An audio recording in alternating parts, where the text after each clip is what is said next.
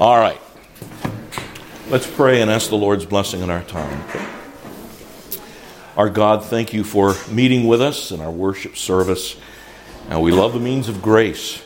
And now we ask that as we really begin to consider the antidote to these things from your word, we pray that you will give us understanding, but also, our Lord, let us be committed to solutions. We pray in the name of Christ, who is the answer to all of these things. Amen. Amen. Okay. We're in chapter 6, and it's an interesting title. If you don't have the book, there's more copies over there. Again, thanks to Joe Matone for these. Interesting title, Plastic People and Liquid World. And I'm going to give you a quick summary of what Dr. Trueman has, but then I want to begin dealing with the antidote today. Remember, last week was first part of the antidote. You may not have gotten it, but remember, folks, there's a self-destructive power of idolatry and evil and sin and foolishness. And it doesn't, if I could put it this way, it doesn't win in the long term. So rather than bemoaning all of these things, which it's easy to do, say, Lord, thwart them, stop them. All right, so that's the first part of the antidote. We'll get the second today. Okay, so we're using the analogy of bad viruses. One of you reminded me the worst viruses are man-made ones. And so we're dealing with these man-made viruses, and we're also dealing with the antibodies to the virus. So I have a portion of one text today that's the framework for everything. Genesis 1 and verse 26, just the first part. Second part we'll deal with next week. Let us make man in our image. Let us make man in our image and after our likeness. And it's that word out. This is not God speaking to angels. Angels didn't create anything. The Father, the Son, and the Holy Spirit are speaking with one another. And when it says, let us make man in our image, that means that part of our imaging God in the world is to be in community. It's because God the Father, God the Son, and God the Holy Spirit are in communion and fellowship with one another. We are made for community. And I don't want to digress too much. But this was why when the government shut everything down for how long a period of time, you knew the kind of havoc this would wreak with people. Yes, some people got to be quarantined, no doubt.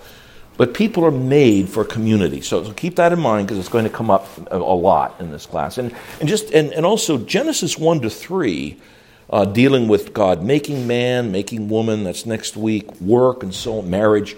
These are all go together to be part of the antidote, going back to the way God made things. But anyway, today we're dealing with community. Okay, let's deal with plastic people. Last week we introduced the concept, plastic, it's malleable, you can form it. And Dr. Trueman, in this section, really has three headings. One, what is a person? Because, folks, our culture does not know how to define what a person is. Well, they can't even define man and woman anymore, let alone what personhood is, okay? What is a person? And as Dr. Trueman points out, we are more than that of which we are made. If you commit a crime and there's your DNA that's somehow on that person, they can connect you as the one that did it by your DNA. But DNA is not who you are. DNA is what you are as a unique biological entity, but it's not who you are. Okay, so who are we? All right. Well, on the one hand, and Nan touched on this last week, we are free and we are intentional. That's the big word today, intentional. Think about what you're doing it intelligently, you hope, okay? And in that sense, we're not robots, folks. We know God is sovereign, but we're not marionettes. We have a liberty to operate in a certain way. In that sense, we're free and intentional, but we are also formed by our backgrounds, by our experiences, and by our surroundings. And you can't get away from that. We are with Greek background, Italian background, Russian background, Ukrainian background, the area in which you were brought up, rural or suburban or whatever it would be. These all influence the way we make decisions, okay? But in any case, we always want and need to be part of a group in which we are accepted and affirmed. We're made that way. A family, it's just unnatural if you sever yourself from your family. And it's when you're in a community of a union, for example, or you're in a fraternal organization, you function together. And we think like this, we incline to this because we're made in God's image. So, are we free and intentional? Yes. Are we formed by our backgrounds and experiences? Yes. But in both cases, we want to be part of a community. And this is the kind of thing I mentioned it last week. When young people, and they still do, but in the 50s and the 60s, it was your hairstyle, your jeans, or whatever, and you wanted to be accepted by your peers. And what do? You end up following what they're doing, not being really free and intentional. But that's for another day. Okay. Now, this next section is critical. In my opinion, this is probably the most important contribution Dr. Trueman makes to understanding the strange new world. The politics of recognition. Normally you say, well, I'm part of a family, I'm part of a church, there's no politics involved. We're dealing with huge political issues when we're dealing with marriage and with gender today. And that goes back to especially the influence of Karl Marx, Friedrich Nietzsche, Wilhelm Reich. They saw change in society as being driven by politics. Why? Because they didn't believe in God. And so what are the forces that change? Well, for them and today, it's politics. And we all want to be recognized as part of a community, and that enters into politics, as you're going to find out next week and the week after. So, for example, we all want to be recognized as part of a community. Church. There's certain rules of recognition within a church. You profess faith in Christ, you follow Christ, and so on. You're part of that community. The nation or the state, the nation-state is a relatively new idea. You have standards of patriotism that we're supposed to follow to be part of a state. Or in families, standards of behavior. Don't let your family down. Don't become a blight on your family. So there's certain standards of behavior. Now, we'll talk about technology in a moment. What a time for that. Okay, So these real communities, though, of church, nation, state, and families are now challenged by imagined communities. We'll deal with that in a moment. Taken to a whole new level by technology. And there's where the politics is going to come in, because you want a legalization of your imagined community. All right? So we have real communities. Okay, of family, state, and nation, and church, okay? Now, today, I can't overstate this, these real communities are being challenged by imagined communities, which is the title of a book, actually, taken to a whole new level by technology. What's an imagined community? The phrase was coined by Benedict Anderson, who is a political scientist and historian, and basically he says this: until recently, there were cultural things that brought about real community. Let me use patriotism for a minute. We learned, my country 'tis of thee, sweet land of liberty, this land is my land, this land is your land, America the beautiful. We learned these things. And we have national holidays. We have President's Day. It used to be Washington's birthday, Lincoln's birthday, Martin Luther King Day. We have Veterans Day. We have 4th of July. And those days and patriotic music and speeches, they help to form a very real community that we know of as the United States of America. And now, you, in one sense, it is an imagined community because you don't know everybody in America, but you know this stuff that binds it together. So in that sense, it is a real community, and it's a way of thinking. Okay, it's a way of thinking that comes with some authority. When you sing the national anthem at a baseball game, it evokes, I hope, it evokes feelings of patriotism and a renewed commitment, and you take your hat off, all those things. Okay, so that's that, and you can think of that in church life. You can think of it in your family life, right? Okay, so you hug your family members, you give them a kiss, and those things bond us. Okay, so that's a real community. Today, with the explosion of media, at least two things are at work.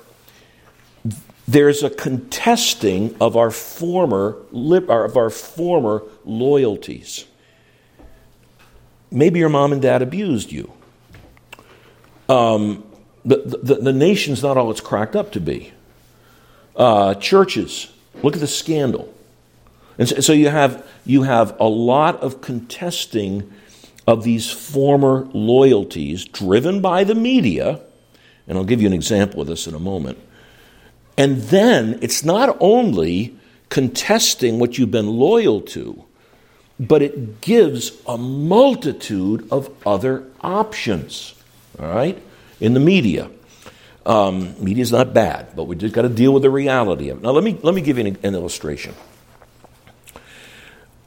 I would imagine most of you don't realize that when television came out in the 50s, television, incidentally, would have come out earlier, but we had the technology for it in the 30s. But all of that and the material went for the war effort. So after the war, and after the war in Korea, then people go on TVs. When television started, it was on for 3 hours. It was on from like 8 o'clock at night till 11 o'clock, and I can still remember the signing off thing. And then television proliferated, and incidentally, the two most popular television programs, one was big-time wrestling, and number two was Milton Berle. Okay. So anyway, so that was then, as television develops, you have three major networks. You have ABC, you have NBC, and you have CBS, right? Okay, the three networks. That's where you got your news from. You had radio stations too, but in terms of television, you had three channels. Now, you've got hundreds of cable TV channels. And then you've got the internet along with it. They're not bad things, but think of what that does. You're no longer channeled into thinking the way Walter Cronkite tells you to think, or Huntley and Brinkley tell you to think, or Peter Jennings wants you to think. But to make it, you think the way you want. And you can pick whatever the media is that satisfies that desire, and that changes from media being a means of some kind of unity to media being a means of social warfare. Because and this gets into a whole other area, when you're dealing with visual media, it plays on your emotions more. There's a difference between content by word and content by pictures. Not to say one's wrong, the other's right, but it plays on your emotions more. And you get very visceral, very gutsy about things. And so you've got the media normally that would be used to promote unity. Now it's used to promote basically what's becoming a civil war in our country. And so here's that's not too strong a statement. So Dr. Trueman says, today, everything from the former age with media has changed. National narratives are no longer the means for social unity, but have instead become battle zones, and it's very hard to be part of an imagined community when the nature of what is to be imagined is itself a primary source of division. But not only are the narratives of nations being contested, they're facing challenges from other narratives and other ways of being imagined communities. I'll give you an example. China. What's happening in China? You can't stop the Chinese people from getting internet. They've got connection with the outside world. And there's another community out there that challenges theirs. That would be an example of what we're talking about. A moment's reflection indicates this. Now listen carefully. The language of community is now routinely applied to categories that have little or nothing to do with nation or religion or family. There's the black community, the LGBTQ plus community, the Asian community, the disabled community, even, this was a new one on me, even the BDSM community. How would you like to be united in this? Bondage. Page are you reading from? I'm sorry, page 120 at the bottom. Bondage, discipline, dominance, and submission and sadomasochism. That's a community? Yeah, there are people, that's where they get their jollies. The use of the word community, top of page 121, for these various groups indicates both the collapse of traditional notions of belonging and the rise of a vast and growing number of alternative ways of human beings imagining their relationship to those around them. When identity is grounded in psychology, that is, rather than family, nation, church, for example, and the internet allows for the indulgence of any and all means of thinking about that identity, the concept of community lacks any real solidity. That's liquid world. People can now pick and choose their communities, and that means that they can pick and choose their identities. And that pretty much nails what we're saying here. And he uses an illustration, and I've thought of it. I pledged allegiance to ISIS on the internet. Pray tell, what on earth does that mean? I pledged allegiance to ISIS on the internet. I mean, you're either with ISIS and fighting with them or not, but that's the idea. That's my identity, is with ISIS via the internet. So it's no longer geography, but time and space have been transformed by the internet. Not just the internet, but the sheer volume of information that you have that bombards people. And here, it's interesting, Dr. Trueman alludes to something Karl Marx said. This is where you get liquid world from. Karl Marx said in one of his writings, all that is solid seems continually to melt into air. And that is kind of what we're dealing with. So again, Dr. Trueman, this is on page 123. The ability for a single narrative or a small handful of narratives to dominate the airwaves is long past. In this sense, we might argue that there is one unifying narrative that lies behind the diversity of competing narratives that are offered. It is that of, listen, the power of the individual to choose his or her identity. That's plastic people. No longer are we presented with powerful fixed narratives such as that of nation, family, or even bodily sex. Now we are free to choose the narrative to which we wish to belong, the imagined community that will provide us with our identity and purpose. We can focus on these narratives that make us feel good and that confirm our chosen view of the world, and ignore those that present challenges to this. And incidentally, P.S., this happens in church life, where people say, I don't want to listen to that doctrine, that sound doctrine. I don't like that. That bothers me to hear about God's sovereignty and sin. Give me a place where I don't... Excuse me. That's exactly the problem here. I'm going to choose my narrative of what I want, okay? And then, Dr. Trueman, if the Reformation made religion a choice and represented a key move in placing the individual at the center of things, the internet has extrapolated that to vast swaths of life. We can now choose our narratives and our communities more easily than previous generations chose clothes and shoes. Wow, what a statement. Okay, so that's basically plastic people and the introduction of liquid world. What's liquid world? Well, you got plastic people, quote unquote, who can make and remake themselves as they want. All right, and you can do this on the internet. And you get this in Walt Disney's song. You can be anything you want to be.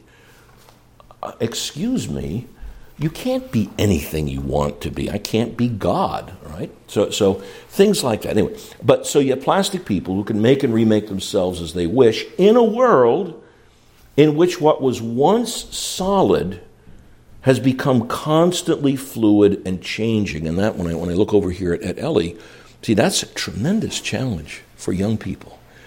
Because it's like being in a merry-go-round that's going faster and faster and faster and faster. How do I get off this thing? So here's the liquid.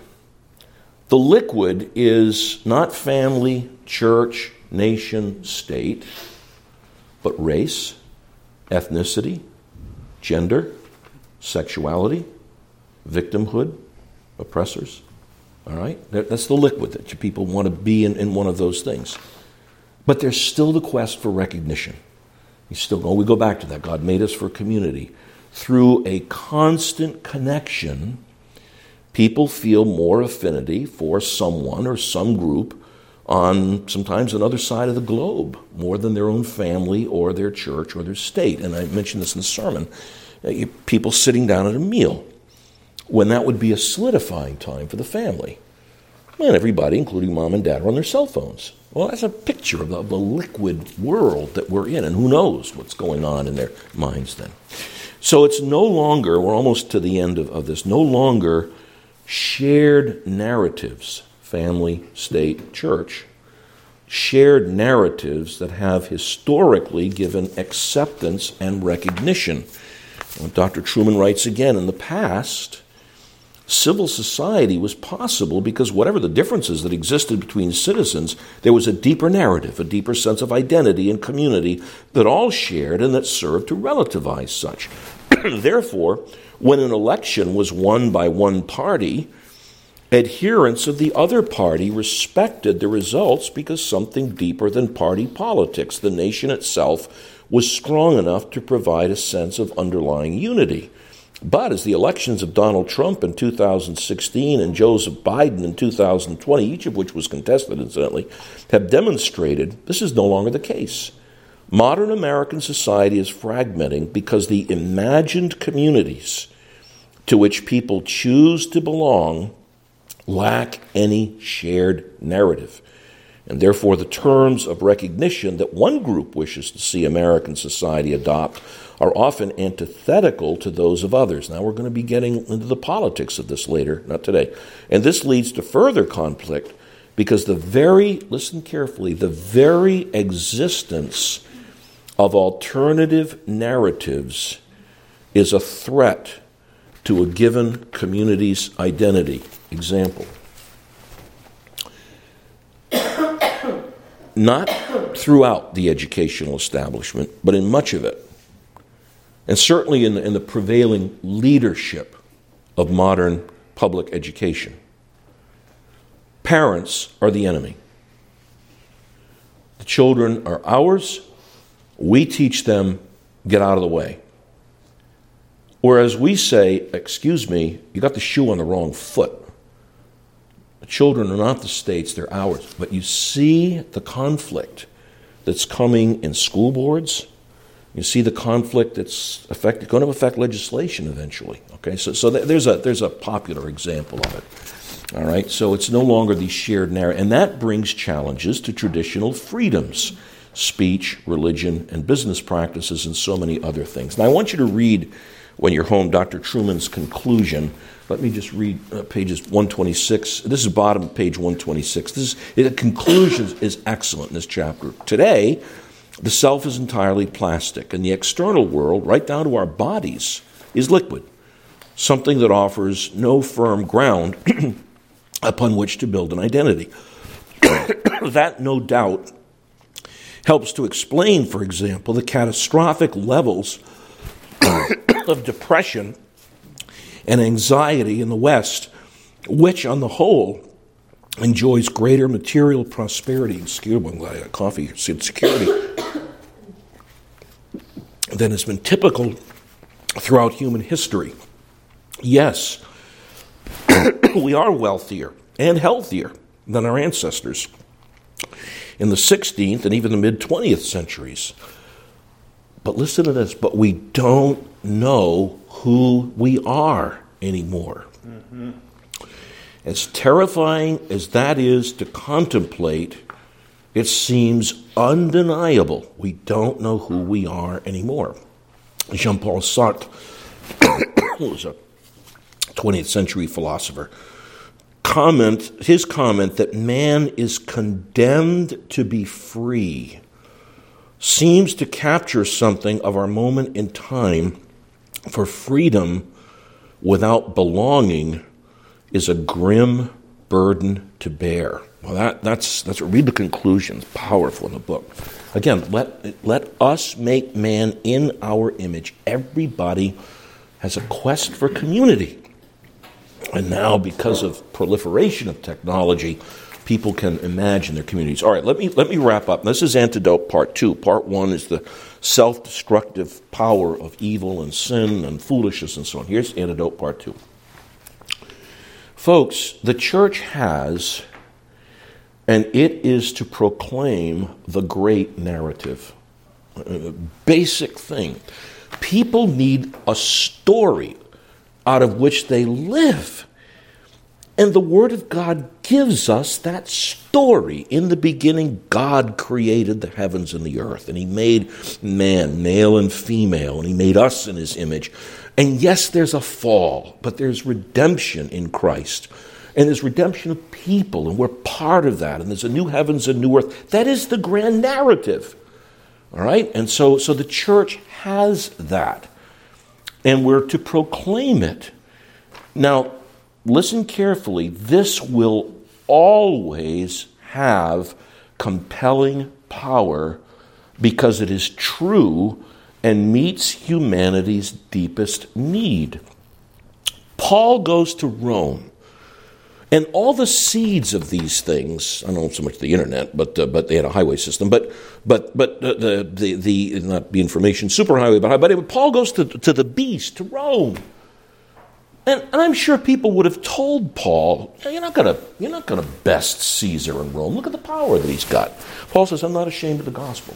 It's God's power unto salvation to all those who believe. And that's what message today the church maintains. And it focuses on Christ and His work. Okay? So the church has and is to proclaim the great narrative. Number 2, in the world as a global, the church is in the world as a global village. And that's not a bad term, actually. A global village. The transnational character of the church brings solidity to liquidity in the world. Let me say it again. In a world that's a global village, the transnational character of the church brings solidity into a world of liquidity. What do I mean by that? They're real communities, folks. The church isn't an imagined community. It's a real body of people. And so they're communities of people who are at peace with God through Christ. And so what does the gospel do? Jews and Gentiles, or Muslims and Jews, poor and the rich, they're brought together in Christ. And that is an antidote to the world's imagined communities that will never satisfy.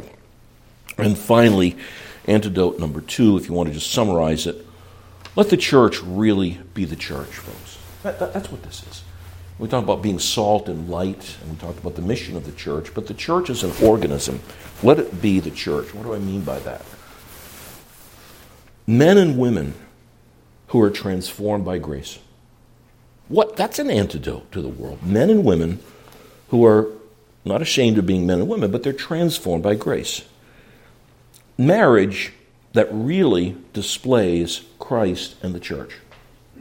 That's what the church is meant to be in a world that questions marriage. And sovereign grace that really rescues from sin and misery, where you can say, I know where you're coming from. Let me give you an example. I was thinking of this. working with Jen Greenberg and domestic abuse, and the number of women who are abused by their husbands. What's the attraction of lesbianism? A woman finds a compassion and a warmth and an empathy in another woman that she really ought to get from a man. And that helps you kind of rethink, not rethink your convictions, but rethink why it's so important that the church be the church, okay? So we'll do a little bit more with this, but that's crucial. In imagined communities, you got to have real communities, and the Lord's building that, okay? I went over, but y'all got here a little bit late, too. I'm sorry. I hope you know Penny Ann Matone. Hey, Penny Ann. Good to know her. Did you help with the meal today? No. Oh, well, you can help eat it. You didn't help. I didn't help call in. You can have some of it. Okay, questions, comments, arguments? Debate. Yeah, Joe. I don't know if you're following this story in the news right now about this. No, well, that's one, but the other one is this guy who was a nuclear person in the U.S. government. Oh, yeah. And it's the first time I heard that term when he said, this guy's totally confused. He's non-binary. Well, he's non-binary, but he says, my being is fluid. Exactly what he says. That's right. It's a common. It's actually a common term. Fluid can be a solid. It's the first time I heard that term used, but you just... Yeah. Well, plastic's another one that's very common. Stand upon this. Yeah. That people, they're not grounded in anything. No. They're fluid. You get a sponge. You're almost an antidote 3. Okay. You got to be grounded in truth. Okay, but we'll come to that. Yeah. Other things? I'm trying to go to the airport. They'll steal my luggage. I'll get some training. Come and steal my luggage. I thought you were going to refer to the fella. I'm saying he's a wacko. I don't know. I don't care if he's got a PhD or not. The best thing that we can do for the planet is die. No, really. Don't reproduce. Just die until all human beings die, and then the planet will be fine. Oh my God. Anyway. That's not God's wish. No, it isn't. No, he's not saying. No, I'm not saying it is. I'm saying bad news. I mean, this is insanity, But okay, anything else? All righty. Mr. Toto, would you mind leading us in prayer and asking the Lord's blessing on the food? Mr. Matone, what have we got today? Panela vodka chicken franchise. All right, there you go. Paul, why don't you lead us in prayer?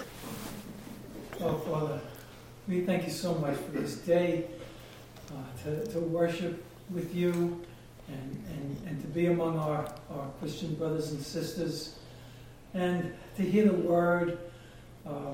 We just thank you that we are not fluid. We are standing on the rock. And we just thank you for the renewal that we've had today. Amen. Thank you, Lord. We thank you, Lord, for this meal that we're about to receive. We thank you for Joe for providing it for us. And we just ask that you bless it to our use as we go out into this world and spread your word. Amen. Amen and amen.